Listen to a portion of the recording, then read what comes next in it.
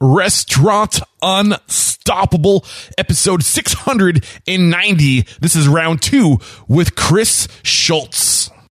And what we built in my organization today, or in our organization today, is don't bring a problem, bring a solve, right? And so that's the failures on options mindset. I've got to figure out a solution, and then I'm bringing it to Chris. We're going to talk about it as a team because we've got to have a solve. We've got to have something to figure that out. Are you ready for it factors, success stories, failures, and bombs of restaurant industry knowledge? Then, join Eric Cacciatore and today's incredible guest as they share what it takes to become unstoppable. Margin Edge. It is the only restaurant management system to combine automatic invoice processing with POS and accounting integration, improving financial performance, visibility, and efficiency. In other words, with Margin Edge, you can finally run your restaurant without the massive paperwork nightmare. That sounds amazing. And all you have to do is snap a photo of the invoice with your smartphone. Because you are Restaurant Unstoppable listeners, you can enjoy up to 50% off your first year. Go to me.marginedge.com/unstoppable. Everybody loves payday, am I right? But loving your payroll provider, that's a different story. It's a little weird. Still, small businesses across the country love running payroll with Gusto. Gusto automatically files and pays your taxes. It's super easy to use, and you can add benefits and HR support to help take care of your team and keep your business safe. It's loyal, it's modern, and who knows, you might even fall in love. To learn more, head over to gusto.com/unstoppable. And when you run your first payroll, you'll get your first 3 months free. Again, that's gusto.com/unstoppable. Ladies and gents, you've got to own your presence online because that's where your first impressions are made. Good thing there's Bento Box, because Bento Box empowers restaurants to own their presence, profits, and relationships directly through their websites. To learn more about Bento Box and how it can empower you through your website, head over to getbento.com/unstoppable. And because you are Restaurant Unstoppable listeners, you'll save 50% off your setup fee. Again, that's getbento.com/unstoppable. Yo, what's going on, Unstoppables? So you've heard me mention it a couple times now in these recent episodes that I want to start going deeper. Instead of getting out there and making new connections, I want to reconnect with past guests that had a huge impact on me, and I believe were some of my best interviews. So that's what today is. Today's round 2 with Chris Schultz. When I last spoke with Chris Schultz, he was with Mod Pizza. He helped scale Mod Pizza to I think 330 locations is what he said in today's interview. But today he is working with Voodoo Donut. They are scaling throughout the nation, originally from Portland, Oregon, and we really dive into some great stuff in today's chat, what you can expect from today's conversation. We get into why failure is not an option, or that's the culture that Chris established with Voodoo Donut, treating people like individuals, not focusing on scaling your operation, but instead focusing on scaling your culture, why it's a good thing to be great at a few things, and why maybe you should focus on being great at a few things and using that great thing to attract onto yourself other people, what great coaching looks like, the secret behind good delegation, 3 ways to improve guest experience, and how to encourage your people to do the right thing. Like I said, this is a great conversation. And just so you know, I republished the original interview. So if you want to listen to Chris's story about his time at Starbucks, he helped Starbucks scale from 200 locations to over, I think, 20,000 locations. We got into that in the original episode, and we dive into the backstory of Mod Pizza if you want to learn more about that. And we pick up the conversation today. So like I said, it's a great conversation. I hope you enjoy it. Here it is. With excitement, allow me to introduce to you today's guest back on the show for a second time, Chris Schultz. My man, Chris, are you feeling unstoppable today? Eric, I'm feeling unstoppable. I can't believe we're sitting across the table from each other. Right on. Right? Right on. Appreciate you coming out. Oh, man, it's an honor to be here. When I found out you're in Houston, I'm living in Austin now. So when I found out you're in Houston, I was like, Chris, I'll make the 3-hour drive. I know. Let's make this happen. Because just for a little background, so Chris and I met almost 4 years ago at the NRA show. I was a moderator moderator at the Foodable platform. You were one of the guests on the the stage that day, that the talk we were moderating. We were talking about culture, and you were just such a great panelist that I was like, I gotta get Chris on the show. So a few months after that, Chris was on the show. He was episode 341, one of my best episodes to date. I'm gonna be sure to link to that episode in the show notes. I might even play it a week before for all my listeners who haven't listened to it, so they can get caught up. So if you want, you can hit pause right now, go back to episode 341, and hear me 4 years ago. Yeah, you can hear the evolution of the show, right? And back then, you were working for Mod Pizza, right? Before Mod, you were with Starbucks. I was there 12 years, 13 years. Yeah, you took Starbucks from, I want to say it was 200 locations to 20,000 locations. Right. And then you joined Mod Pizza with one location. One location. Helped them scale to how many locations? I left it, I think 330 is when I left. 330 or 325, when you open a bunch of restaurants. That's incredible. The numbers sort of blend. And then I think it was 2 years ago you left Mod Pizza. I did. And you joined Voodoo Donut. And that's where we are today. And you guys are here in Houston. We're sitting in Houston. And we're going to basically just pick up the conversation where we left off. And I cannot wait, because you were, like I said, one of my best guests. No pressure, Chris. That's very kind. I'm sure you said it to all your guests, but I'll take it sincerely. This one, I mean it this time. You were incredible. So why don't we get that motivational, inspirational ball rolling like we always do? Take it from there. Yeah. So I think last time we talked about other things, but for me, in my space we're at today, my mantra is failure's not an option. Failure is not an option. It's interesting what you do when you row the boat ashore and you burn the boat. Right. And so it's amazing things you can accomplish when that's your mantra, that's your mindset, that failure is just not an option. How do you show up differently every day when you have that mentality? What's going on? I think you show up, and when problems arise, I mean, we're in the restaurant business, right? Problems are going to happen every single day, every single hour, something's going to happen. And when you have the mantra, have the mindset of failure is just not an option, we've got to find a way to make it happen. And you build that into your employees, into your leadership group. They look at things very differently, right? They come to you with solves and not just problems, right? Exactly. Being a leader that continue to bring you problems every day, right? Here, I've got an issue with this. And what we built in my organization today, or in our organization today, is don't bring a problem, bring a solve, right? And so that's the failures on options mindset. I've got to figure out a solution, and then I'm bringing it to Chris. We're going to talk about it as a team, because we've got to have a solve. We've got to have something to figure that out, right? Yes. And when you're a growing business like we are today here at Voodoo, we'll talk a little bit more, I'm sure, about that. There's just a variety of things that happen every single day. Yeah, and just listening to you talk, I can't help but think what's actually going on in the mind. When you say something can't be done, or when you identify or label something as not possible, your mind shuts off. That creative part of your mind, just your mind is doing this to save energy. Your mind takes a lot of energy. When you tell yourself it can't be done, your mind goes, okay, let's move this to the back burner. This is off our plate. But when you say failure is not a possibility, when you weave that into your culture, the frontal lobe kicks into hyper gear, and you find ways, you get creative to solve problems, to make it happen. It's so powerful. And I think you learn to grow, right? Your team members grow because they're constantly looking for ways for solve, right? They can't come and throw up their hands and go, I don't have an answer for this, Chris. I need to get it figured out. And so for us, that mindset built in helps the leaders grow, whether you're at the store level or at the upper management level. You grow, right? You grow as an individual, because you start to think about, well, I've faced this problem before. What do I need to do to get a solve? I can't come to you and say, gosh, we just can't do that. It's not a possibility, right? Awesome. And so it's a very different mindset. Great way to get this show started, Chris. So when I found out that you left Mod Pizza, I was really surprised, because when you were on the show, you had such amazing things to say about this organization. Especially the people. You said it was the people that brought you on in the first place. It was a gut feeling that they were just the right people, and that's what attracted you to this organization. So take it from where you left off. What happened? So listen, it was a great run at 8.5 years of Mod Pizza. We'd opened 10 in the UK. It just was the right time for me. It was the right time for other leaderships to join in and take it to that next level. Mod was going to continue to grow, and quite candidly and openly, I'm not sure that I was the guy to take it to 1,000 stores. Right? Why do you say that? I'm good at where I think growing happens, and growth and kind of that continued motion. At a certain point in time, and everyone I'm sure listening to podcasts understands this, there are people that are really good from 1 to 5, from 5 to 10, from 10 to 100. There's different skill sets that are necessary when you start to scale. You're looking at things very differently. You're looking at every little penny or dime on the floor, right? I'm picking up quarters and dollars right now on the floor. We talk a little bit about that. Yeah. It's kind of why I look at restaurants. I'm looking for $10 bills and $100 bills, not for the dimes and pennies yet.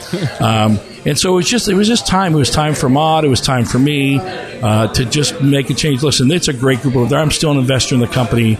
I'm still actively involved in. I talk to Scott on a regular basis, Scott Svensson, the CEO, on a regular basis. But I think really for Mod to continue to grow where they need to grow to and what they needed, I probably didn't have the skill set. I know, and sometimes it's difficult to say, right? As a restaurant leader, been in the restaurant business for 40 years, you think I can do anything. Yeah. And the reality is that's not so much true all the time. Well, right? Listening to you talk, what's coming into my mind is this idea that they say self-awareness is the peak of emotional intelligence, right? And it sounds like you're just very self-aware of your situation, where your strengths are. And you've been in this industry now for what, like 30 years? 40 years. 40 years. I was just telling the story today, so I'm gonna tell on myself. I just had a 56th birthday, 56 Happy years birthday. old. Oh, thank you very much. and I know 40 years because for my 16th birthday, my dad gave me a job. Okay. At a restaurant. And I don't know if we talked about this, at a Mexican restaurant. I think we mentioned it briefly. Yeah, and I was a dishwasher for 3 years where they called me Carlos, right? And so I've been in the restaurant business 40 years. I think we talked about this. I didn't go to college and get a master's degree in business. I worked in restaurants my entire career.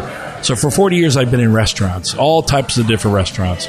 And so, that part about understanding yourself, I have great mentors who help me understand kind of my limitations and have helped me kind of explore what I'm good at and what's going to get me out of bed every morning.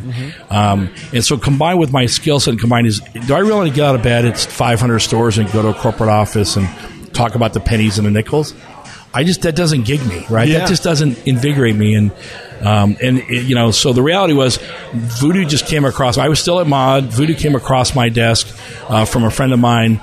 And when you talk about the story of Voodoo, they had an inflection of cash that had come in. Some private equity funds had come in, and they were now looking to grow. And someone came to me, a mentor of mine, Greg Johnson, came to me and said, "Hey, Voodoo's looking for a CEO.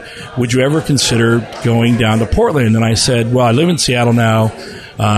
Two things I'm not going to do. I'm not going to write a resume. I've been doing this for too long, and I'm not moving to Portland." Yeah. Well, I now live in Portland. I didn't write a resume, but it's just an opportunity I couldn't pass up, right? If I look at my last 25 years of my career, 14 at Starbucks, 8 at Mod. Boy, now it's Voodoo, right? What kind of experience is that when you think about brands, cult brands that are out there? Yes, just unique cult brands, right? All in their own different ways, unique and cult in their own different followings. Starbucks obviously has their niche, Mod built their niche, and Voodoo has built their niche, obviously, over the years. So I just couldn't say no. There was no way that I could say no. I made notes of the things you just shared with us, specifically why you couldn't pass this opportunity up and the significance of identifying a cult following. But real quick, just to kind of come full circle, the reason why I was pointing out that you've been in this industry for 40 years, I think at this point it's okay to say I'm a specialist. My sweet spot is going from like a couple locations to like 200. That's what I do. And I've done it a few times now, or you've helped companies scale. And I think it's important that you identify like a niche and that you own that niche. This is your first CEO position, isn't it? It is my first CEO. Were you the director of operations for Mod? Or I was the senior VP of operations for Mod. Okay. It's my first CEO opportunity. And, it's interesting, though, if you do this right, the buck stops with me when I was a senior VP. The buck stops me when I was a director of operations at Starbucks. It doesn't really matter, right? The title's great, and listen, there's a lot of accoutrements that come to be CEO. People perk their ears up when you say that you're the CEO.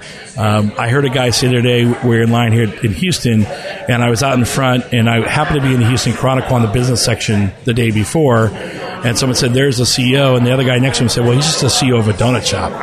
And it kind of got, I was like, it was a gut check, right? It was a gut check. Here I was with my big feathers and my big, crowing, here. The line's out the door. It's an hour and a half wait to get into Voodoo. And I'm kind of posing out in front and not realize I'm posing, but I'm posing. And I heard that and I was like, gut check. And I went back to my hotel that night and thought, you know what? At the end of the day, I'm just a guy that works in a restaurant. I'm a leader. I've chosen to be a leader. And whether I'm the CEO, the czar of donut, it doesn't really matter. But, at the end of the day, if you don't own what you do and you don't feel like you're the CEO of the business, no matter what your title is, if you don't feel like you're the CEO of the business, man, go do something else. That's a nugget right there. Right? If you don't feel like this, and the words that come into my mind when you say that are treat it like you own it, right? And if you treat it like you own it, someday you eventually will in one form or another, right? And there's a book about this. That to create that culture of a company of that people that feel like they own it. It's called My Company Too.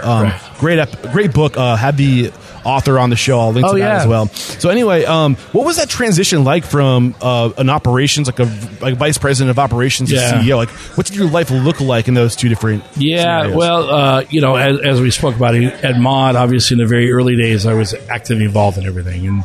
And as the business grew, obviously we brought on specialists and people that are really good at their areas of business, supply chain, HR, areas that I was obviously overseeing at some point in time in that development.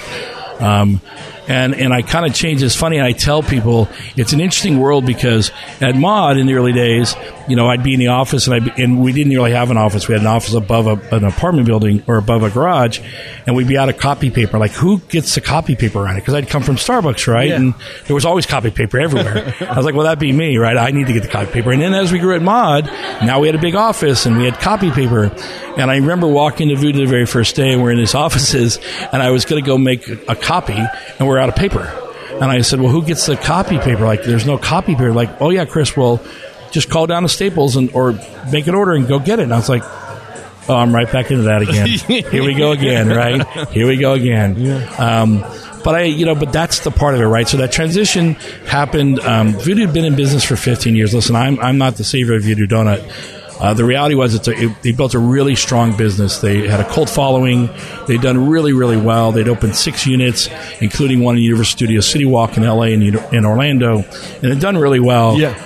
But and I think the founders will tell you, it was a little stagnant, right? The brand really wasn't growing that much, and more importantly, we had almost 200 folks working for us that weren't developing and weren't growing. They weren't being given opportunities because without growing stores, those folks can't grow. Yes. Right? Okay. I love where you're going with this.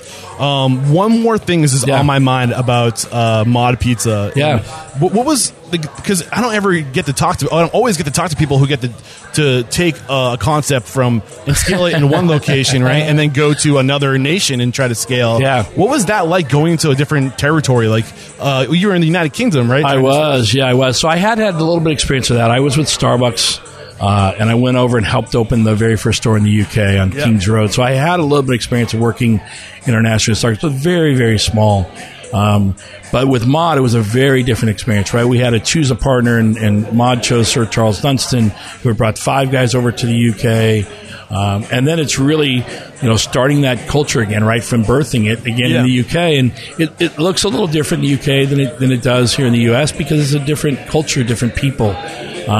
But it was exciting. They identified a great leader who came over from Nando's, John Nelson, who took over the Mod CEO in the UK. But it was a lot of long hours. So some of the things you got to consider when I'm hearing from you is when you're transitioning from internationally. First bring on a partner. It sounds like it's something you might want to consider. Yeah. And the second thing you said is considering the cultural differences in that area. Like, can we do Mod the United States version in the United Kingdom? Right. Yeah. People are used to queuing, but they're not used to queuing and then finding a table. Right. Fast casual doesn't exist in the UK. Okay. So our vision of fast casual, the Subway, the Chipotles of the world, doesn't exist in the UK. They're there, but they're not as relevant. So I just want to say that again, just to make sure the listeners heard.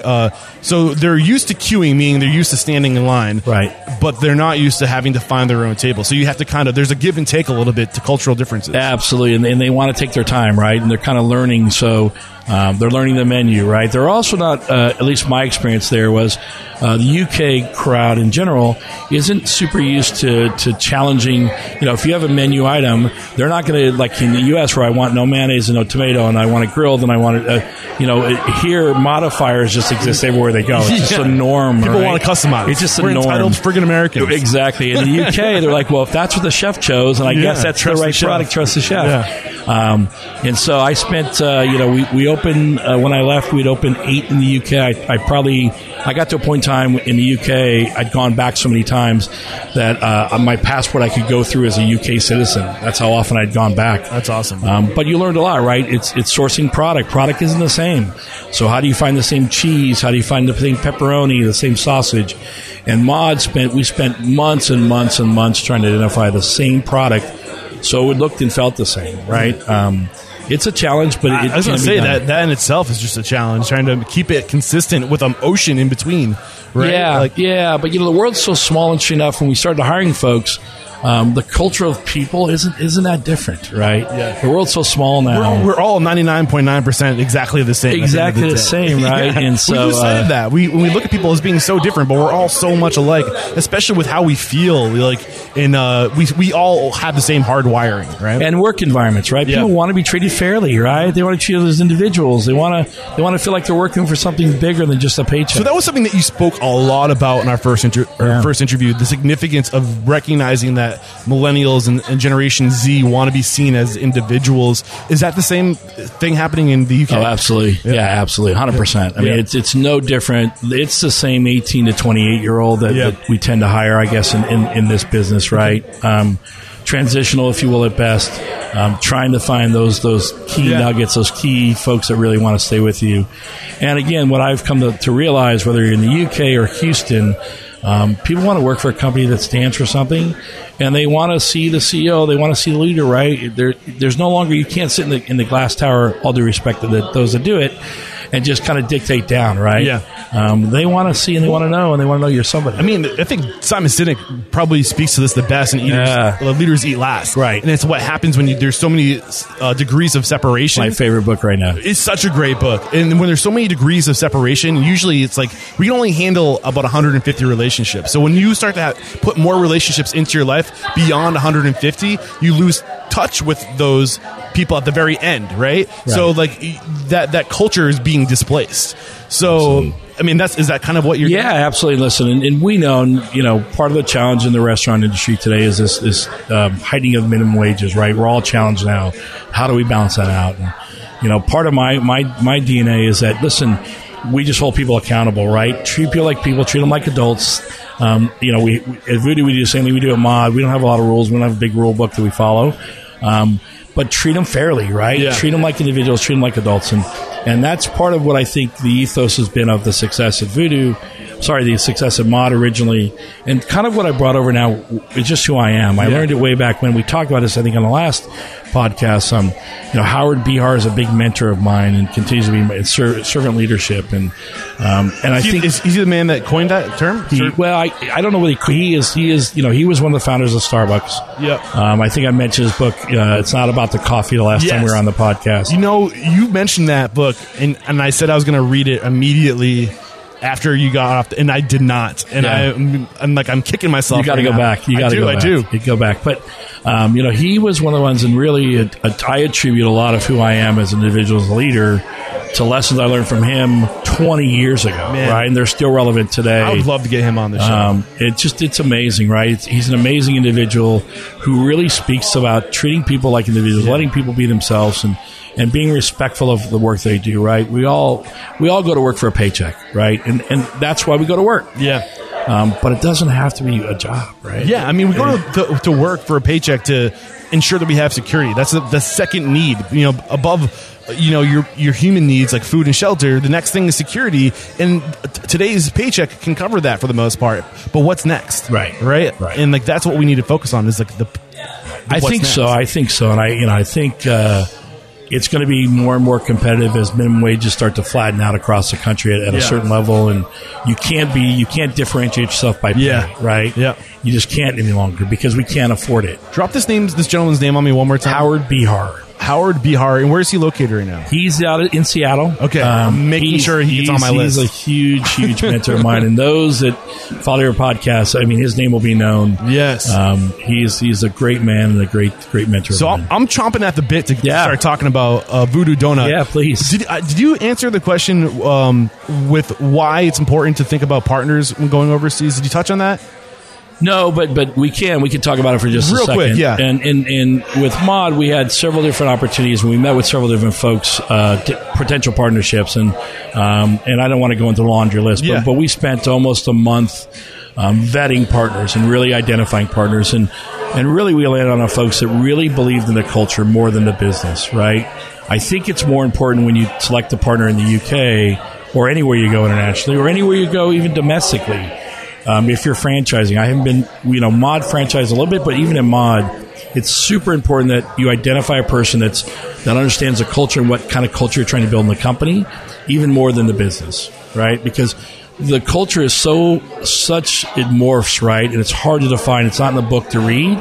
And if you can identify those partners that truly understand the culture and what you want to build as an organization, the business model will work because you have a book to hand them. Exactly. Well, the culture is the reality of who you are.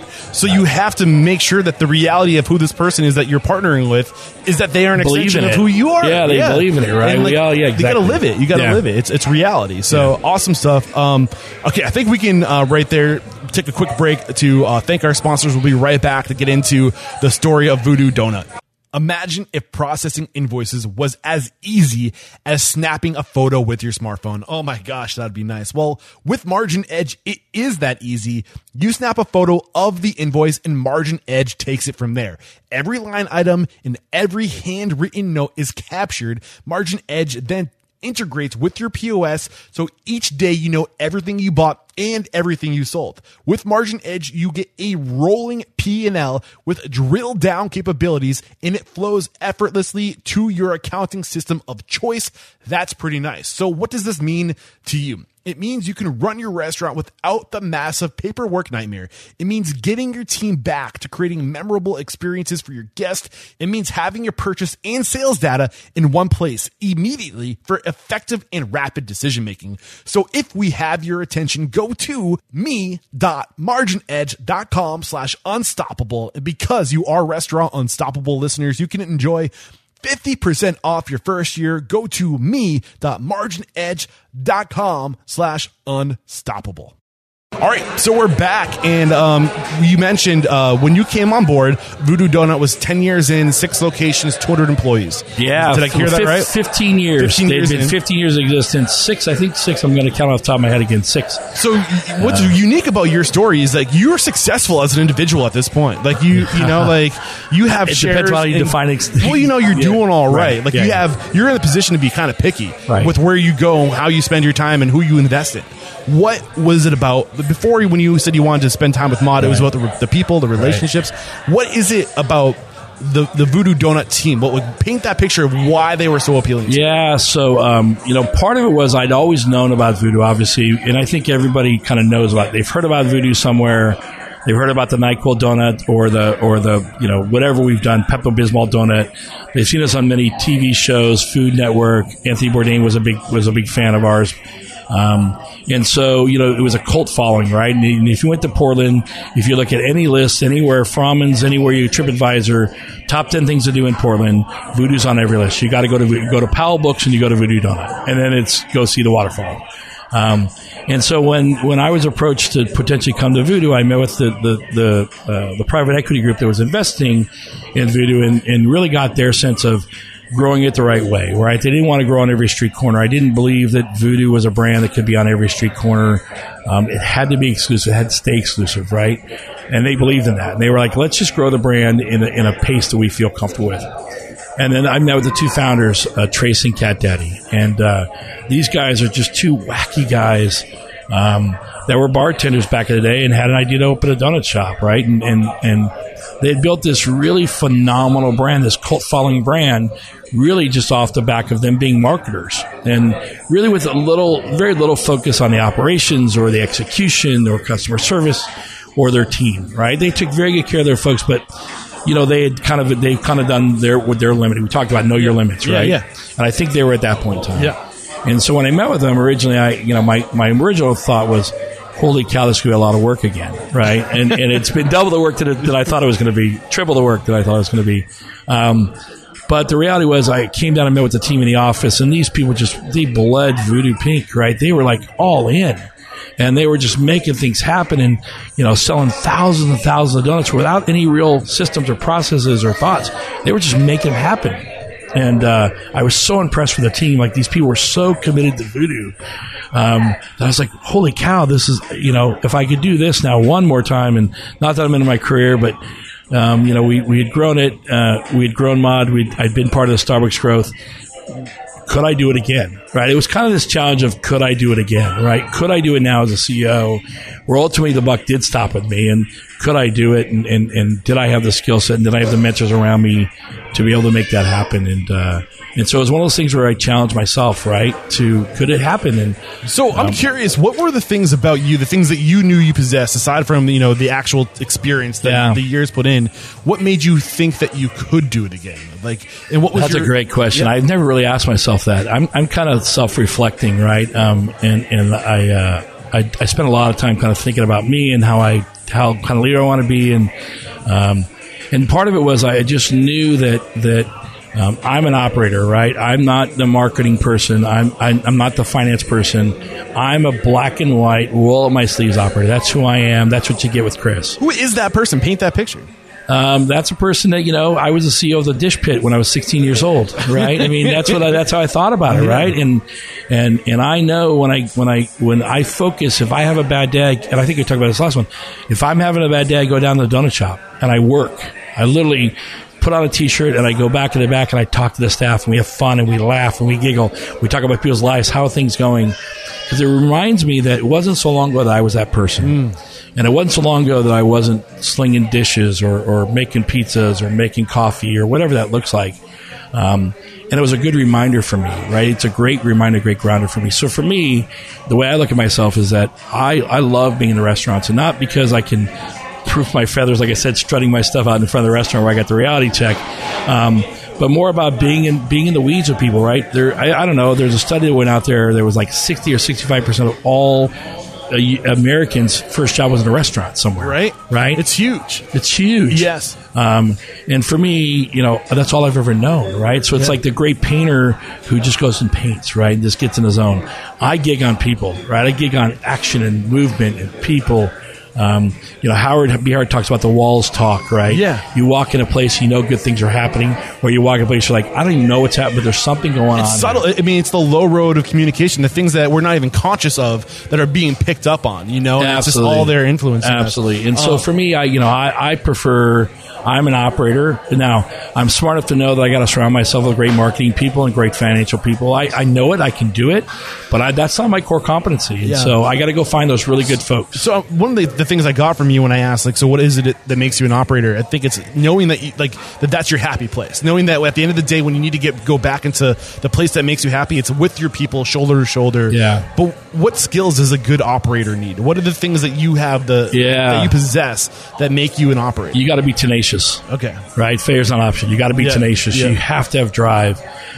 You got to be authentic. Okay. Right? I'm an authentic leader. Yeah. You're going to get what you're going to get from me every day of the week, right? One of my mentors taught me a long time ago, I can't have a bad day. Yeah. I cannot have a bad day, right? So it's optimism. You have to. Internal. You have to, right? Indefinite optimism. You do. You just have to. I mean, I literally, even if I can't have a bad day. Yeah. If I go in a restaurant, right? I just can't have a bad day. Yeah. And I'm a people person, right? I enjoy being out with people and being around people. And I just gig on that, right? It's part of my DNA. And from a very young kid growing up, I work hard, right? I mean, one of the things my dad always taught me is you don't have to be smarter than everybody, but outwork everybody. Yes. And so that's just kind of taking that on probably to an extreme sometimes. And sometimes people check me and say, well, hold on a minute, you got to take a day off. But the operator for me is tenacious, optimistic. Right? Optimistic. There's always a better day, right? You have a bad sales day. Tomorrow's going to get better. Let's figure out we're going to get it better tomorrow. Yeah. And then also authentic and committed, right? I mean, I think those are the key points of being a great operator. You're painting the picture. Thank you so much. That's exactly what I wanted. You also mentioned that this opportunity was just something that you couldn't pass up. I think I identified that what it was is, like you said, the walls talk. It's a cultural thing, right? The cult following was what made you identified this as being an organization that had a cult following. So you also said that that it was these people, Trace and Cat Daddy, the original founders, right? Yeah. I'm saying that correctly. Yeah. They were marketers, and that's where they were amazing. They were amazing at developing this brand. So what is it that an establishment needs? What have you identified that it takes to create this cult following? What did they do well up to this point that you identified? Yeah, well, a couple things. One is as we talked about, right? They were great marketers, but they didn't surround themselves with great operators and great financial people, right? So one of the mistakes they made, and we'll talk about, I'll answer your question. One of the mistakes they had made as they grew the business was they were great in their area of opportunity, but they weren't self-reflecting enough to understand, okay, well, we're great at this, so let's go get a great operator, let's go get a great financial person, let's go get great people around us that can fulfill those needs, and then the bucket gets full, right? But in marketing, what they did was they were very authentic, right? They never wavered from who they wanted to be, just because the street said, "Well, you have to do this or you have to do that." They were just authentic, right? They made crazy donuts, and they were going to make crazy donuts. They put NyQuil on a donut because they thought it was fun and wacky until the government came in and said, "Wait a minute, that little thing on the bottle isn't a recommendation; that's a requirement." And part of their validation was, Universal Studios came to them and said, "We want to put you on City Walk," right? Yeah. So what other validation do you have about the brand as a cult brand when a business like Universal Studios says, "Hey, we're in City Walk when they have so many spaces, we'd love to bring Voodoo Donut in."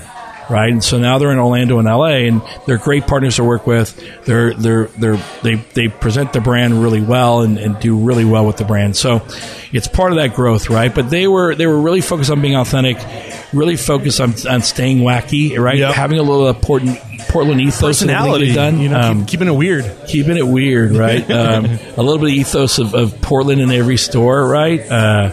And in the queues, when I went and visited the stores when I originally came to Voodoo, I got a chance to go visit the stores, and obviously downtown Portland's a oddity, right? It's an anomaly. It's not, if you take that, and again, my mentor shared with me, it's like having their first Starbucks store. If that's not the business, that's really Wonka, right? I mean, when you take the first Voodoo Donut store in downtown Portland, that's an anomaly, right? That's not the business. That's just Willy Wonka's factory and tourists, and it's crazy. They do crazy numbers. But when you look outside that, the other stores are doing very well. Yeah. Right? And we're in Austin, and we're in Denver, and we're in Eugene, and they had done really well. And so, but they just couldn't figure out how to take that next step, right? They'd opened a few stores. They were feeling pretty good about it, but it was like 6 years between opening stores, and they had a lot of good people leave the business because they wanted to grow, and they were like, well, unless the person above me quits, there's nowhere for me to go. Yeah, so there's some things I need to pull out of what you just shared with us. Yeah, please. I just rambled. No, man, it's beautiful, and that's what you're here to do. You're here to talk. We're here to listen. But the big thing I identified, and something that I've just recently come to terms with, and it's helped me a lot in kind of trying to figure out what I've learned. And that for a while, I've been so overwhelmed with the things you need to know to be successful. And for a while, I'm like, you need to be good at all these things. Like, how is it possible to be good at all these things? But the truth of the matter is there's a million different ways to get from where you start to where you finish and become successful. And the way to do it is to do what you do best. And it sounds like what these people did best was their marketing. And they leaned into their strength for as long as possible. And they got it as far as they could until they got to the point where they could attract onto themselves the people that were strong where they were weak. Right? And that's a great point. Yeah, absolutely. And that's kind of a trend that I've seen. And I'm seeing again right here. And you don't have to be good at everything, but you do have to know what you're good at. Right. And you do have to do it better than anybody else. And then you can use that strength to attract onto yourself other people. Right. And maximize it, right? Yeah. Maximize it.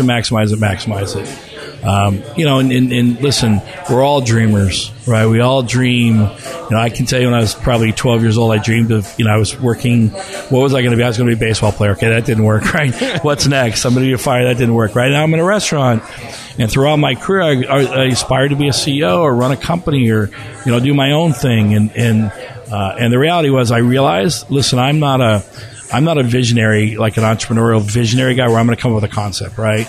Other people can do that. But boy, I can run the hell out of them once we figure out what they're doing. I need a Chris Schultz in my life.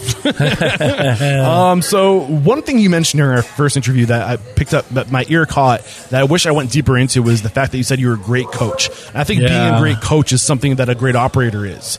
So what is a great coach? Yeah. Take us through how your coaching empathy. style. Okay. Empathy for your team. Empathy, treating people like individuals. Always having a plan.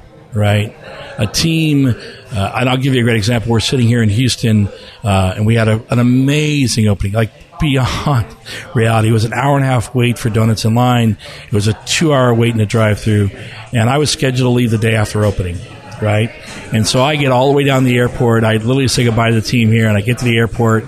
I check in, and I go right to the gate to get on the plane. And literally, they're calling my gate to board, and I think to myself, "You can't leave. You just can't leave." Right? The captain doesn't leave. He doesn't leave. He can't leave. He or she can't leave. So I literally just stepped away. I called United. I got an Uber, and I called United and said, "I'm not getting on a plane. I don't know when I'm going to go back to Portland. Can you please extend it?" And I got right back to the store. And I've been here now for the next 5 days. And listen, that's not patting myself on the back, but when you ask about a great coach never leaves, right? A great coach is there in the middle of it. You can be when you're winning, it's easy to be a great coach, right? It's not, you don't see the guy on TV when they're winning. You see the guy in the losing and how he's reacting, how he or she's responding to it, and how they're reacting and how they're getting their team motivated around it. And so, you can have a successful open like this, but that doesn't mean the team's having success, right? They're in the weeds 24/7. Yeah. So I think for me, it's being tenacious. Again, going back to the same thing, it's also never leaving, right? Yes. Being committed enough to stand beside them and leading for the front. It's funny. Every month I have a conversation with all of our general managers, and it's great time. Tomorrow's the call with them, and tomorrow we're going to talk about leading from the front. Yes, pulling instead of pushing, right? Right, lead from the front, right? Don't sit in the office to be the manager. Don't sit in the ivory tower to be the manager. You want to be a leader? Get up in front with your team, right? Let them see you. That doesn't mean you have to be, I'm not washing dishes. But I am certainly standing by the dishwasher telling them what a great job they're doing. Yeah. Or at least showing them, like painting that picture of perfection, right? And you have to be in the front for everybody to see what that looks and like. then also identifying folks that just don't fit, right? Yeah. I mean, that's a hard conversation. I'm sure, many times we don't have this kind of dialogue where not everyone's a fit. And you have to, as a good coach, identify when they're not a fit and move quickly to move them out because they're impacting the team. Right, So in success of the team. So the big things I have identified are not being able to, or not being willing to quit, always being there, right? Empathy, you said in the very beginning. Knowing who isn't a good fit, right? And what else did we say? Always being there, right? Leading from the front. Leading from the front. We might have leading from the front. They're all in there. Yeah, they're all in there somewhere. And sometimes I'm known to kind of ramble. And great. I've been here at the store now, I think, for 12 days or something. And so, but the reality is, I look at it is my job as the CEO or as the head coach, right, is to motivate the team to be the best they can be. And the reality is some are better than others, and that's great, but they're all part of the mechanism that moves the team forward. Yeah. And always having a plan, right? I always have a plan to think through, okay, what if this happens? What if that happens? That's a great coach. Backups. You're never surprised, right? Yeah. And for me, a great coach is never surprised by something that happens. The way I'm thinking about, because your sport was baseball, right? Yeah. So you got to teach your team what happens if the shortstop misses the ball. Like, what happens if he breaks his ankle? Exactly. Right? But what's your backup plan? What's right? your backup plan? You know that the left fielder is going to back up this. And if who's going to back up the left fielder if they miss it? Yeah. The center fielder, Yeah. right? But you have to have these scenarios, and you have to paint these pictures of if this then that. And right? I think in the millennial world today, you're seeing different kind of coaches. And I'll use sports analogies because that's just kind of near and dear to my heart. But, you have different kind of coaches. Pete Carroll with the Seahawks is a rah-rah, ziz-boom-bah guy, right? He gets the best out of his team. Bill Belichick's a little more disciplinarian, right? He's a little more disciplinarian, right? But you watch these guys, and I'm a student of watching coaches and how they put their teams together and how they motivate their teams and how there's no excuses, right? Coaches don't make excuses. Coaches fix things and provide solutions. Provide solutions, exactly. So if we have an issue and we have an error, we just own it. Yeah. Right? And a coach is the first to own it. Yes. He is the first one to say up and say, we made a mistake there. To my teams, and I'm like, we made a mistake, I own it. I'm sorry. Here's what we have to do to fix it. Here's how we're going to fix it. What's the power of owning it? What's going on when that happens? Oh, I think from my side, owning it gives me comfort because at the end of the day, I have to have trust, right? Trust. I have to trust my employees, our employees. Our employees have to trust me. Our leadership has to trust me. Our investors need to trust me. I need to trust them, right? So, you know, I also recognize, just because I'm the CEO, I've been doing this a long time, I'm not Superman, right?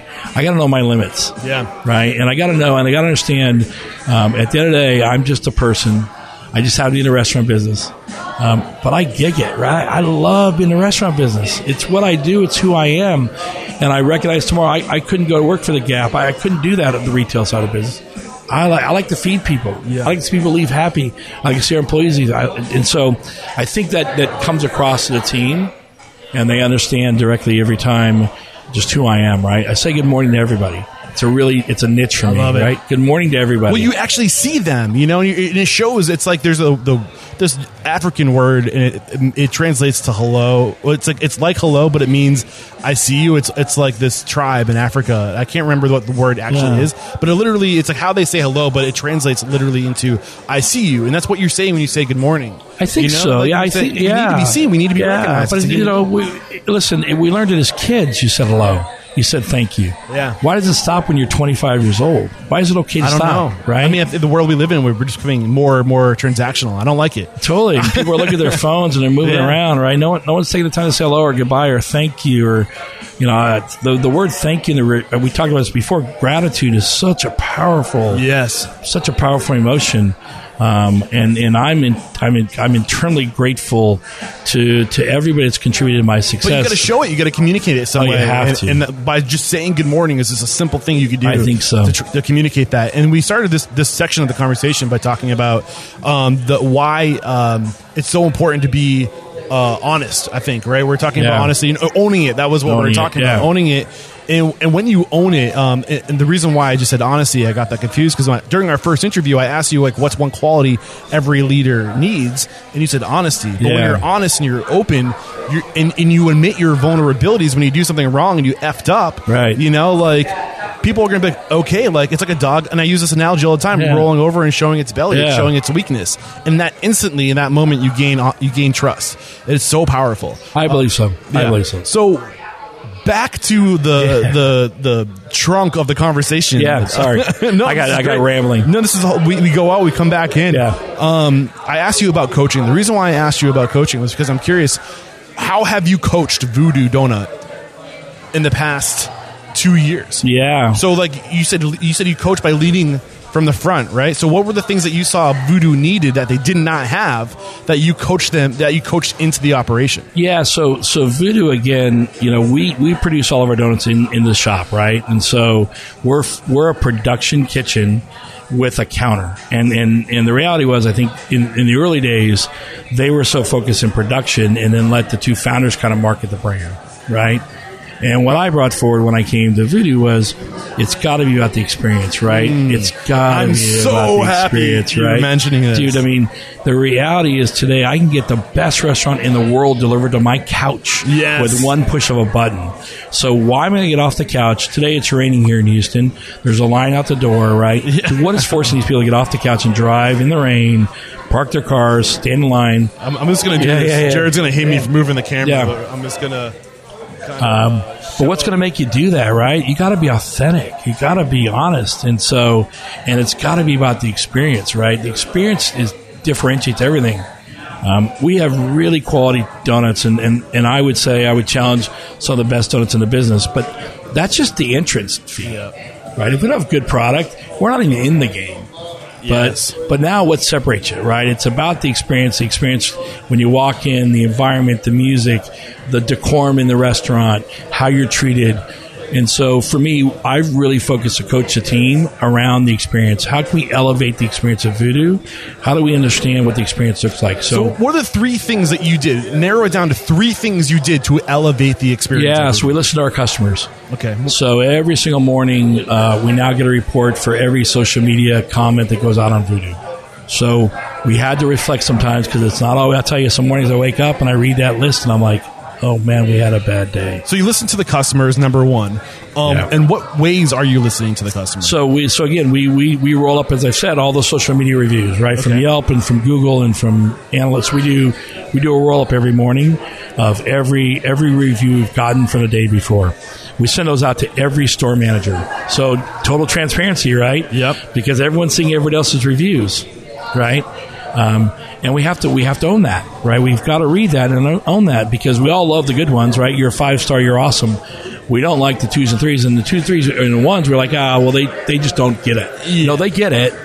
We didn't get it, right? So that was one, right? Was listen to the customers. Yeah. Make sure we listen to customers. Make sure, we're not always reactive to it, because we can't react to every single comment. But the reality is, you got to listen to what your customers are telling you. Yeah, I mean, when you have how many stores now? We've got 9 now, right? That's a lot of channels of communication, right? It is, and we know today with social media, and Yelp, everyone's a food critic now, and that's okay. I mean, I know I'm probably going to go against some of the people that think differently than I do in the restaurant business. I like that. I like the fact that everyone can review me, right? Yeah. It's getting a report card. Data. I get a report card every single morning on how we did yesterday. Yes. I get one report card with the financials, and the other report card from our customers. Yeah, I mean, but it's basically it's tracking, right? And this is free information that you wouldn't otherwise be able. People used to put boxes up; they still do. You still do comment that. boxes. But now, it's just already there. You don't have to ask for it; it's there. It's there. So we do that. So number one, you listen.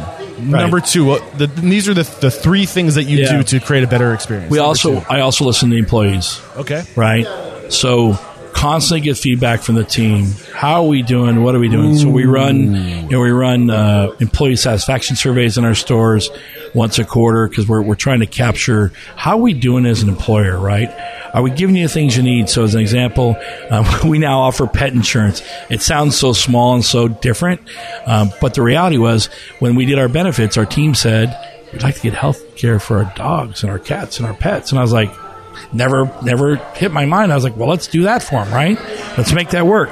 And it sounds so small, but I'll tell you, just including that was a big win for the team. So but the impact, and that's what you can't overlook, is what are you willing to do to make people happy? And we don't talk to our employees enough, and they're another piece of data, right? And the other thing is, when we talk to them, they might have the problem and the solution, right? And you're tapping into another source of energy to be a potential problem solver. Why you're employing all these people? Think of each brain as like a battery, right?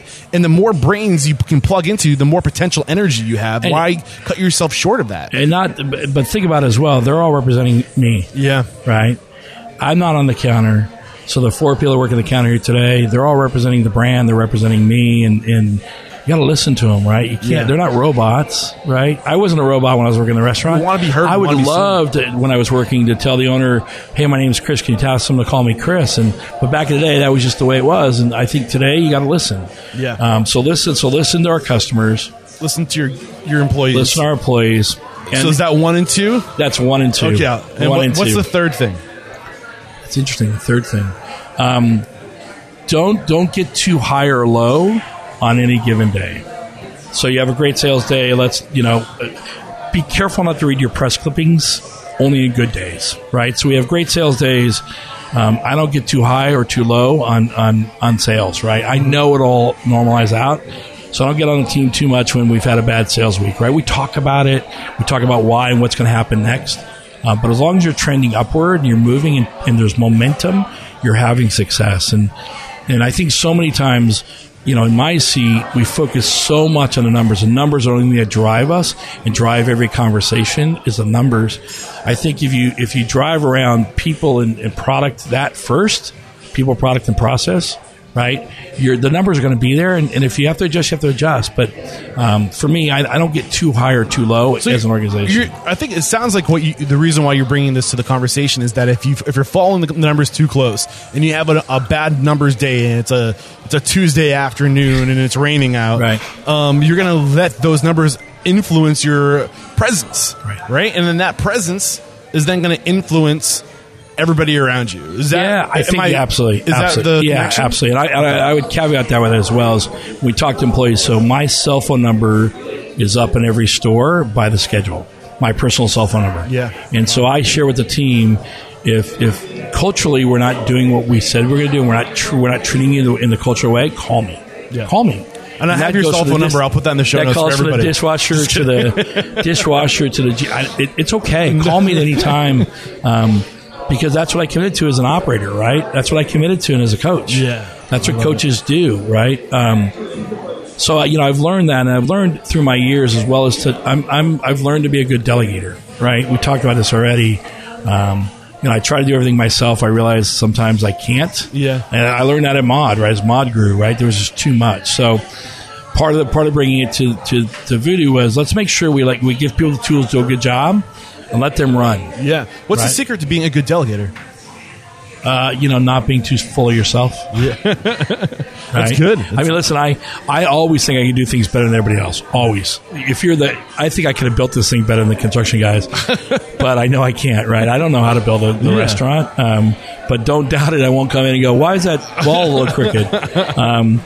But I also just don't be too full of yourself sometimes, right? Yeah. I mean, I think as you grow, and especially in this business, as you become upper senior level management, sometimes you start to believe in your own clippings, right? Read your own clippings, and sometimes I think it becomes almost self-fulfilling, right? Because now you have a little bit of success, and now you think everything you say, boy, I have the magic, right? And I'm not sure that's always true. Yeah. Man, I've been loving this. So just to summarize real quick, the 3 things. 1 was to listen to your guests. 2, listen to your employees. And 3 was remind me that don't get too high or too low based on numbers, right? Yes. Don't let that don't dive so deep into numbers that you forget about 1 and 2. Yeah. And these are the ways to create a great experience. And there's one more I want to throw on there. I think is just the creativity that went into displaying, right? Yeah. And we just put things in a counter and we go, there we go. Right. But you guys you walk in, the space is pretty. There's a queued line, right? And along the line there's you have a whole display of the swag that you guys, the hats and the shirts. These are all parts of the experience while you're waiting. You're shopping while you're in line, right? And then beyond that you get, and there's a spinning, and I'll jewel case, right? Because the donuts are jewels. Yeah, you get these donuts in a jewel case that's spinning, right? I mean, getting creative and that's all these little details. You have this open, beautiful kitchen behind you, right? Or you can see, and there's a window that you can look in and see the process of how things are made. Right. These all tie into experience, right? And I just wanted to point out those things. Yeah, I think so. I mean, listen, I think that we all, you go somewhere, you leave, and you're like, and I think I read a study one time that people will always forget what they ate, but they won't forget how they felt. Yeah, right? I mean, you walk into this place, the music's bumping, right? Right, and we don't choose the music, so we let our team choose the music. So we have guidelines, and so they come in, write their name on a list, and they get to play their music for the hour, and then the next person plays their music for the hour, the next person. Again, letting people be people, right? Yep. And as long as we give them some guidelines and some curbs, they're pretty good about it. I'm going to segue off of that in 2 seconds. Actually, I'm just going to do it right now. I'm just going to get right into it. When the last interview, you talked about these lines that you established, right? And you're pretty much loose when it comes to the rules, but there's some of the lines that you establish and you don't cross. Yeah. The 3 lines I think you had that you shared with us before were lying, cheating, and stealing. Yeah. I'm sure you probably carried those values over. Yeah. What are the new lines? Have you created any new lines? Voodoo, no surprises. No surprises. No surprises. What's that mean? It means, again, we'll be transparent with you. You be transparent with us. If you're having a bad day at work, if you have a bad day at home, or you've got struggles that are impacting your ability to be a great employee or work, let us know, right? If you can't make it to work because your car got towed, I just was talking to one of our folks in the back. Her car got towed 2 days ago. It's now in the impound lot. She's taking an Uber to work, right, because she can't afford to get a car at the impound lot. I saw her on the back, and she just wasn't looking happy. I was like, what's going on? And she shared that story, right? And I was like, we talked about no surprises. Tell us. And so I got the GM. We're going to go get her car out of the impound lot today. We're going to pay the fee. Listen, and this isn't – everyone does this, so this isn't so unique for Voodoo. But we're going to go get her car out of the lot. We're going to make sure she gets her car back. We're going to put her back in a spot where she can be successful, right? So for me, it's no surprise at Voodoo, right? Just no surprises, right? Let's all just be open and honest about what's happening in our lives and our work. Yeah, and you're creating that culture again. Like, culture is reality, perception is reality. And what you're saying is listen, life happens. We get it, right? And we understand. And communicating that you understand, and communicating, letting them know they're not going to lose their job for whatever serious event. But what we won't understand is you not letting us know. Letting us know exactly. But you got to communicate that. Yeah. And I think it's important. And I'm sure there's people that listen to podcasts go, well, Chris, I have 1,000 employees or 2,000 employees. How do I do that, right? You've got a company that's 300 employees. It sounds pretty simple with 300 employees. I would tell you, if you can't do it at 1,000 employees, then you got to figure out a way, right? Delegate the responsibility. Do whatever you need to do, because I think you get more committed employees.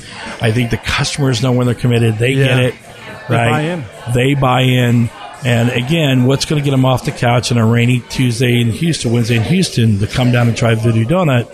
It's because of the experience. I mean, people are sitting around eating donuts at, I don't know what time it is, almost noon, right? Yeah, it's almost noon. And we still lined it. So, I saw a table of 5 ladies sit at this table that we're at for an hour and a half eating donuts. When was the last time anybody went out and ate donuts for an hour? Yeah, no, it's an environment that they like to be in. And we've had a really good term. I mean, we've had a probably a once-in-a-lifetime kind of experience here in Houston, our first store in Houston. We built a drive-through, which we never did before. But again, talk about failures on option. Voodoo never built a drive-through. We took this building and had a drive-through window, and the entire company said, well, we've never done drive-through before. And I said, yeah, but it has a window. So we're in the drive-through business, right? Yeah. And so failures on option. Yeah. Figure it out, right? Figure it out. We can hire 3 more people to work the drive-through. 24 hours a day, we're open the drive-through up, and people are like, well, there's no way.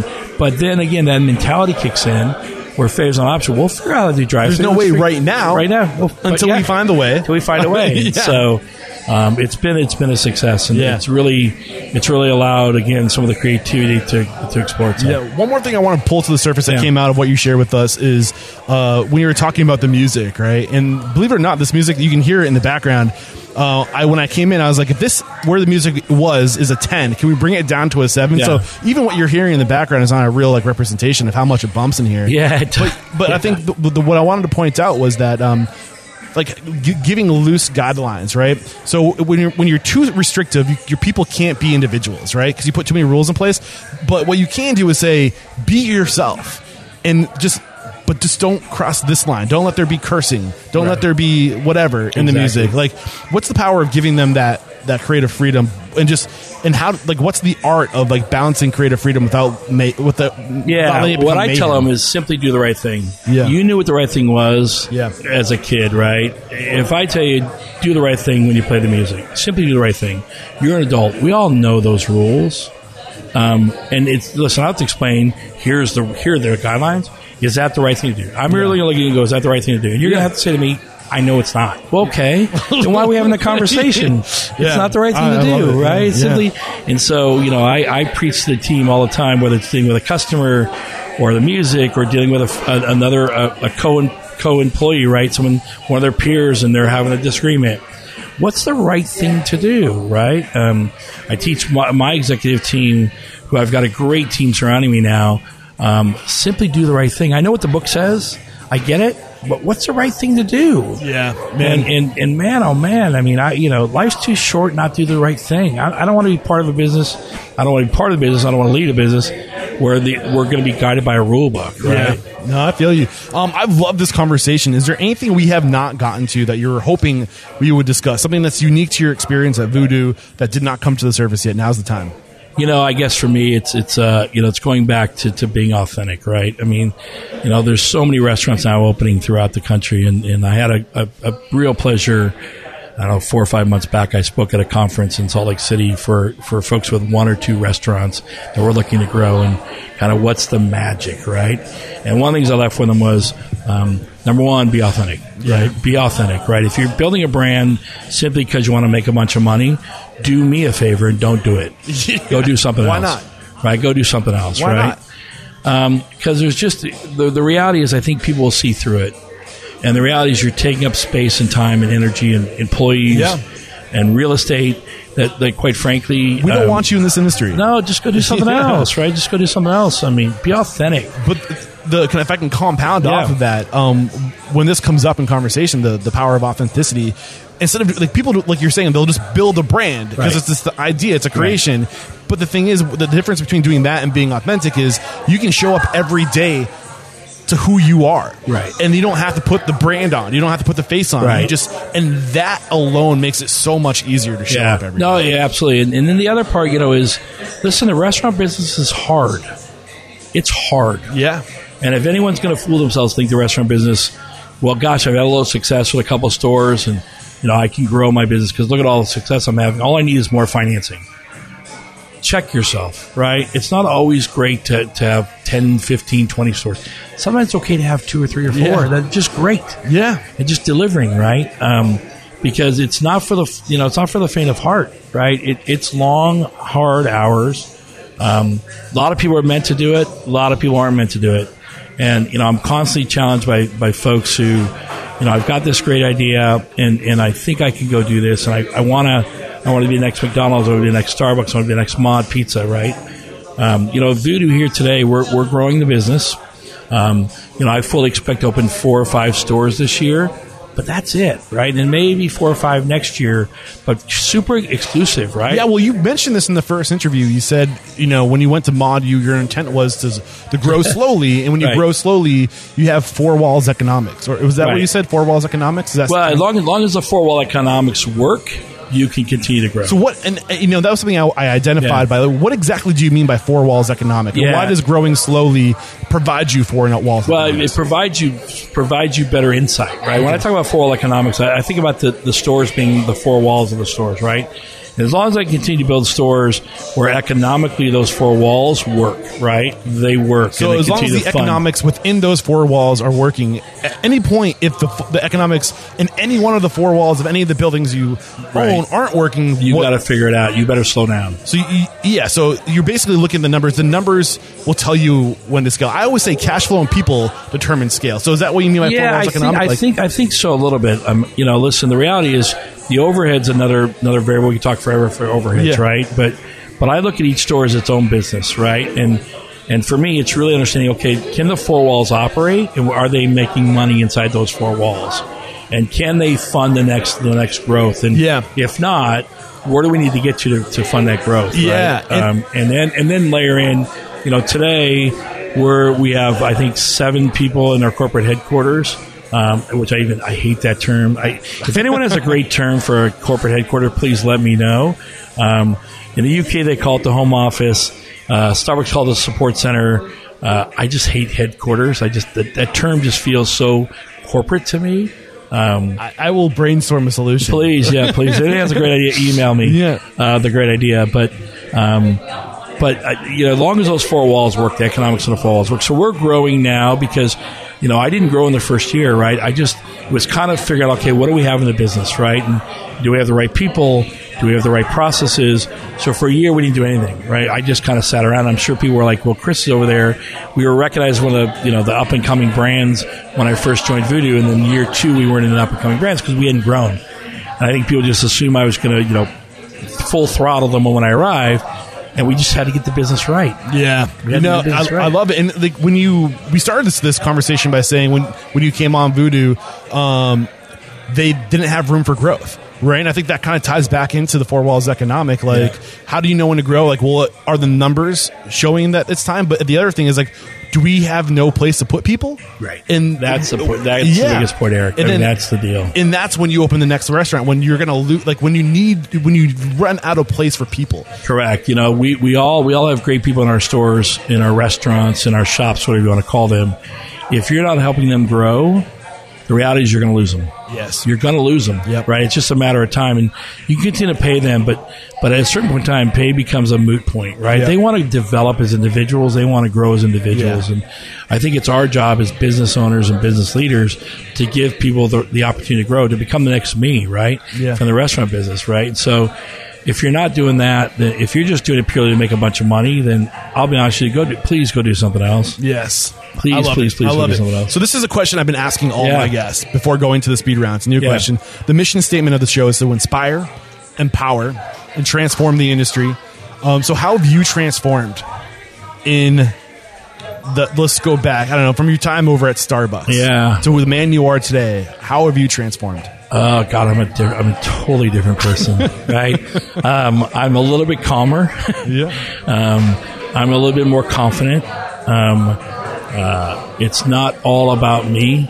I will tell you, there was points in time in my career where it was all about me and my growth and how I could become the next rung, right? Yeah. And became highly competitive in that vein. And I think, unfortunately, some folks that probably worked around me were like, God, that guy's just sandpaper on the forehead. And I was, right? And now I'm kind of self-reflecting. God, I was probably just an ass, if I could say that. But so what I've done over the years, I've grown as an individual and become more confident in who I am, and the reality to recognize that my success is only contingent on the success of the folks that work in and around me. Yes. And without them, I'm just the guy that walks around telling a story about being Carlos the dishwasher, and no one wants to hear it, right? We're not sitting down and talking. So. Yeah, man. So I don't know if you were aware, but I robbed you during the first interview because you started talking about the significance of mentors. And I said, we'll get around to that. Yeah. And we never did. Yeah. So now I owe you that conversation. Is there anything you want to mention before going to the speed round? I would tell you this. If you, I can attribute, and I do attribute it, and I'll get a little teary sometimes thinking about it. My success is because of my mentors. Yes. You know, from Howard BR to a gentleman named Greg Johnson to Scott Svensson, who's the CEO of Mod Pizza. You know, some of these folks that I've been around in my career, I've taken little bits from them, right? And sometimes just sitting in a room and not opening your mouth up. It's when to know to not talk, right? To listen. And I've become a much better listener from working with those kind of folks as mentors, because I know when I have a challenge, and I have plenty of challenges in my life, both personal and professional, but mentors aren't there for just the professional, hey, the P&L looks bad, what do you think? Sometimes I call them just like, hey, I'm tired. Help me understand why I'm doing this. Yeah. Right? And a lot of us have family we can go to that, but that, you know, they love you. My mentors are folks I'm sure that love me, but they're also the reality to tell me, you're wrong. Yeah. You're completely wrong. Yeah, they say iron carves iron, right? Yeah, and I have plenty of times they're telling me, Chris, you're looking at it completely the wrong way. I remember calling one of my mentors one time, like, and I, you know, one of my former peers runs another restaurant chain out of Portland, and I said, you know, she won't talk to me, she's mean, and the mentor looked at me and laughed. He goes, you're just, your feelings are hurt. Get over it. Move on. Yeah. Quit dwelling on it, right? And it was something, it sounds very small, but at that point in time, I was kind of walking around thinking, man, I'm a big, you know, I'm voodoo. She won't even talk to me. But it's just one of those lessons learned where it stays in my mind all the time, which is just, you know, just don't become so full of yourself. Sometimes we get so close to it, right? And it's like being in, like when you're in, this is the analogy I use, when you're in Manhattan, can you see the island of Manhattan? Right. No, you can't, because you're so close to it. And sometimes you need to get to like 20,000 feet to see the big picture, to see, you know, because you got to get away from it. You got to take a step back and see the big picture. Yeah, we could spend hours talking about the importance of mentors. And I'm a big believer that I would not have been successful. Yeah. I know I wouldn't have been successful without the mentors. I wanted to make sure we left time for it, because I mean it's right there on the melting pot of mentors. Yeah, right? No, I appreciate it, and I would not be where. I'm glad I got a chance to mention their names, because they're just some inspirational folks that have really made a difference in my life. And just one last line before we go to the break. And again, the mission statement is to inspire, empower, and transform the industry. And when I say transform the industry, I'm talking about collecting all these mentors, putting them in one spot, because like you said, 60% of Americans have worked in the restaurant industry. Right. I believe if we can change this industry, we can change the world. Yeah. Because we can influence so many young people. And you know what I'm saying? Like, that's the mission, and that's kind of what I'm trying to do. So I just wanted to put an extra little bit of light on that. And we got to go to the speed round. We've been sitting here for a while, and I appreciate your time. We're going to take a quick break. We'll be right back. It's the entrepreneurial myth, and I'm sure you're familiar with it. It's the idea that when you open your own restaurant, life is going to get easy because you get to do exactly what it is that you love, whether that's front of house or back of house. And then reality kicks in, right? You've got to do all this other stuff that comes with owning a business, like taxes, HR, payroll, really boring stuff. That's where Gusto comes in. Gusto makes payroll, taxes, HR actually easy for small business. And if you want to add on 401k or health benefits, it's a breeze. Those old school clunky payroll providers just were not built for the modern small business. Not to mention, you've got to compete with the big guys, but how do you compete with the big guys when you don't have big guy bucks? Well, with Gusto, that's how. Get back to doing what it is you love and let Gusto handle the rest. And because you are Restaurant Unstoppable listeners, you'll get your first 3 months free when you run your first payroll. That's gusto.com/unstoppable. Again, gusto.com/unstoppable. I'm sure you felt it before, right? That pressure, that intense pressure to have your restaurant website on point. But you should have that pressure. You should feel this way because your restaurant website is so important. It is your first impression and it represents your entire brand. But here's the thing, you're not a web developer, you're a restaurant owner, so how can you be held to these standards? Well, with Bento Box, that's how. Bento Box empowers you to own your presence, profit, and guest relations, all with full support, integration, and analytics. And here's something that's really great about Bento Box is that it prioritizes website accessibility. So with Bento Box, you can get a certified accessible restaurant website that follows ADA guidelines and supports your business, because this is how you show your people you care. Beyond that, Bento Box websites drive 70% more traffic. They see 7 times more conversions and get 5 times return on investment. What else can I say? Well, how about over 5,000 restaurants in all 50 states and around the world are using this platform with its suite of tools. Head over to getbento.com/unstoppable. And when you use that link, you'll save 50% off your setup. Again, that's getbento, GETBENTO.com/unstoppable. We are back, and the first question I have for you is, what is your it factor, a habit, a trait, a characteristic you believe most contributes to your success? And this is your second run through the speed question, so I'm curious to see if your answers are going to be the same. So what is your it factor? Gratitude. I love it. Before it was failure is not an option. Yeah, but that's how we started today's conversation. Gratitude. Gratitude. I love it. Be grateful. What is your biggest weakness? Oh, gosh. So this is speed round, so I'm supposed to answer quickly, right? My biggest weakness. God, there's so many of them. Sometimes I get a little full of myself. Okay. Sometimes I start to read. I talk about not reading your clippings. Sometimes I have to realize that I'm one person, and also that the success isn't about me. Yep, I love it. What is one question you ask or thing you look for during the interview process when you're growing your team? What are you passionate about? Well, what are you looking for? You to light up. Right. Yes. So my number one question when you sit down with me in an interview, the very first question I ask you, what are you passionate about? And if you say, well, I'm passionate about work, I stop you and I say, no. If you have all the money in the world, you can do one thing. You get up in the morning, what are you going to do? And if you can't light up and you talk about that, I can't teach you to be passionate. I can't teach you to be passionate. Beautiful stuff. Share one code of conduct or behavior you teach your team. This is a way to be, a way to act, a core value. Yeah, be honest. I love it. Be transparent. What is your biggest challenge today? Selling enough donuts. Keep enough donuts in stock today. I mean, you asked me today. Yeah. Keep enough donuts in stock that we can supply all the donuts for Houston. But in general, it's knowing when to grow and growing at the right pace and ensuring we have the right people. I think we dove enough into that today. Yeah. What is one standard of service you teach your team? So this is something that's standard within the 4 walls of your business. Be nice. I love it. What is one book that's a must read to make us a better person or restaurant operator? Start with Why. Yes, Simon Sinek. That's the new one. That's the new one. And I keep going back to, I redo these books over and over again, but I will tell you, it's not about the coffee hour at BR. You got to read that book. That's a Bible I give to every single manager that joins Mod, that joins Voodoo. They start with that book because it's just the Bible that I kind of live by. I love it. Beautiful stuff. And what is one thing you feel restaurateurs don't do well enough or often enough? Reflect, right? Take the time to reflect. Take the time to reflect with your teams and reflect on your success and gut check with your teams. How are they feeling, right? How are they doing? I love it. Share one service you've hired or outsourced to. So this is like a service that has a person that has a special skill, like a lawyer or a design group. Yeah. Or something So 2. So one is I outsourced or I hired a person to come in and help us with our PR. Okay. Can you share who? Audrey Linkoff, who's the one I worked with at Starbucks. We were really good about self-promoting, but once we got outside of Portland, how do we tell Houston we're coming? Yeah. Right?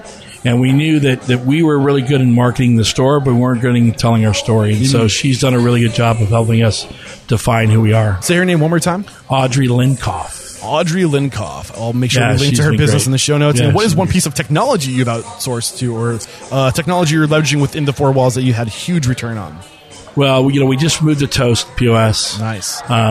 Like any POS system, I like them sometimes and I hate them sometimes. I'm a restaurateur, right? Yeah. When we chose them, you could probably build a better POS. I told him exactly. I told him there's going to be times I'm not going to like you. I'm just going to be honest with you, right? It's just it's how much I don't like you will tell me if you're successful or not. So there's a ton of options out there. What was it about Toast that made you go? Yeah, I think they were the right for us. They were focused for us, given our size of organization and our growth. They're, I would be so bold to say they're probably not an enterprise-wide system right now. They'll probably yell at me for that. But for a company of our size where we're at and our ability to kind of be a little bit nimble, We were a cash-only operation up until March of last year, right? We still don't do online ordering, right? We're kind of crawling through some of these real business principles that a lot of folks, I'm sure, on the podcast are already doing. Yeah. But so we chose Toast, and they've been a good partner for us as we've kind of. So was it moved along. what was it? I don't think I caught what it was. That They were perfect. They had a perfect. Their technology was perfect for the size we were. We don't have an IT department. We don't have an IT individual. One of my assistants actually she's kind of knows IT, so she's kind of our IT person, which is every small company, right? Yeah. And they speak the language of the restaurant operator at our size. Yeah. And I think what's cool is that they have a lot of these features that you need already built in, like online ordering and delivery. Exactly. So like you don't have to necessarily think of another solution. Right. Exactly. They're all inclusive, right? Yeah. They're all inclusive. And that was where we need to be because we didn't have the resources to start plugging things into it. So real quick, Toast is by far the number one recommended POS on the show. They do have an affiliate program. So if you guys have not reached out to Toast yet, if you're listening to this and you have not reached out to Toast yet and you're interested, even if you didn't discover Toast through Restaurant Unstoppable, but we kept them top of mind for you, please reach out to me, shoot me an email, or use my... And that wasn't a commercial. You didn't tell me about Toast. No, this isn't planned. Something I need to be better about is training my listeners to say, hey, I need your help. Sure. You're learning about all these tools. You can support the show by using my links or letting me introduce you. Or at least let them know that you heard through the show. So that way it really helps out the show. And I might even be able to get you a discount. So I should have called you. Oh, no. I mean, no, that's not what I'm trying to get at. But thank you. Yeah. Okay, this is the last question. Sure. It's a doozy. If you got the news, you're leaving this world tomorrow. All the memories of you, your work, and your restaurants would be lost with your departure. With the exception of 3 pieces of wisdom you can leave behind for your legacy and for the good of humanity, what would those 3 pieces of wisdom be? Wow. Holy cow. I'm a deep mofo, Chris. What can I say? You didn't prep me to that one after an hour and a half of talking. You didn't prep me for that one. Be grateful. 1. Be humble. 2. I mean, I got one locked and loaded that you've mentioned a few times already, but I don't want to... Be authentic. Yes, I love it. Great stuff. Yeah. I've enjoyed this conversation so much. I'm open, Eric, as need be. If people want to reach out, as I've said, listen, I'm only as good as my mentors, and if anyone listening wants to reach out and make a connection and wants to ask me questions, I was joking totally about putting your phone number in the show notes. Listen, I'm open. I appreciate you coming out. It's an honor to be here. If we are interested in Voodoo Doughnut and we want to maybe come join the team, or maybe we want to, I don't know if you guys are franchising. No, we don't franchise. No, we don't. We have 2 license agreements, like I said, with Universal. We don't franchise. We could spend hours talking about franchising and not franchising, choosing to franchise, not choosing to franchise. We've chosen not to franchise, and so we're not franchising. Hey, when I'm in Portland, we can have that conversation if you're... Oh, yeah, right on. Yeah, sure. Yeah, absolutely. No, we don't franchise. But if people want to learn more about Voodoo Doughnut, it's Voodoo Doughnut, and it's donut, right? 'Cause it's not do nut, because you need dough to make a donut, so it's not do nut. And we still have donut in our name, not to poke one of our competitors, Duncan. We still have donut in our name. So VoodooDoughnut.com is our website. And follow us on Instagram, Twitter, all those Facebook, all those cool things that are out there. And what's the best place to reach you if we want to communicate? Yeah, so very simply, I'm Chris at Voodoo Doughnut. It's real simple, right? We're small enough still. I can use one name till we hire another Chris, I guess. Awesome. Chris at VoodooDoughnut.com. Beautiful. Thank you so much, Chris. Eric, I appreciate you. I got to have you call somebody out. Who's one person you respect and admire and think would be a great guest on the show? I said that, Howard Behar. Or I would get Scott Svensson, who's the CEO of Mod. If you haven't, let me know. Set the bar high. I'll make it work. I love it. And that would be amazing. And just again, thank you so much. There is no question. Man, you are unstoppable. Oh, dude, you're awesome. I appreciate it. Thanks. Cheers. Boom. What did I say? Great episode, right? Thanks again to Chris Schultz for coming on the show for a second time. This was short notice, too. We made it happen, and I'm so happy we did. And some great things came out of today's conversation. The things that I really enjoyed the most about today's chat was this idea that failure is not an option, and what that does to your organization. When you remove failure from being an option, you force your people to get creative. You also force them to, you enable them because you force them to think creatively, like I just said, but it just creates that culture of like, we got to figure out a way to get this done. And it's just so empowering. I love it. Treating your people like individuals is something that I think the industry could be better at. We try to over systematize sometimes, in my opinion, and we forget that, our business has people in it, and each one of those people is uniquely different. So how can we let them express their uniqueness, their individuality in our business? I think when you give them that outlet, everybody is a lot happier, right? Don't focus on scaling your operation, focus on scaling your culture. We also got out of this conversation how we can use four walls economics to influence scaling our business. So with those two little nuggets together, I think there was a really great advice around scaling. Don't put that energy out. Don't get over your toes. Put that energy in. What can you do in your business even better? So when you are ready to scale, like everything's kind of on, self-run mode. I want to say the word automation, because automation, I don't know. You know what I'm saying? Empowering your people, getting your people ready, and scaling when the four walls economics and the culture can support it. And then lastly, the big takeaway from today's conversation is, focus on doing what you do really well. For Voodoo Doughnut, it was marketing, right? They're really good at branding themselves and marketing themselves, and they were able to attract on to themselves the operations people, the people that were strong where they weren't so strong. So focus on what you do best and use that to attract onto yourself other people. And I think with that said, we can wrap it up, guys. Thank you so much for sticking around this long. Like always, I have to remind you, please reach out to me, Eric at restaurantunstoppable.com, and Instagram, Eric Cacciatore. That's probably where I hang out the most. Please join our Facebook group. So I created a private Facebook group where I try to get as many as my past guests into that group and all my listeners, so we can just support one another, and join that group, and make sure you subscribe to the YouTube channel. That's right. You can now sit in the interview, see what I'm seeing, experience it like you're right there in the restaurant with us. So head over to the show notes. This is episode 690. Find the links to the YouTube channel in the Facebook group, and let's build this community. All right, that's it for now. Thanks for sticking around this long. Until next time, peace out.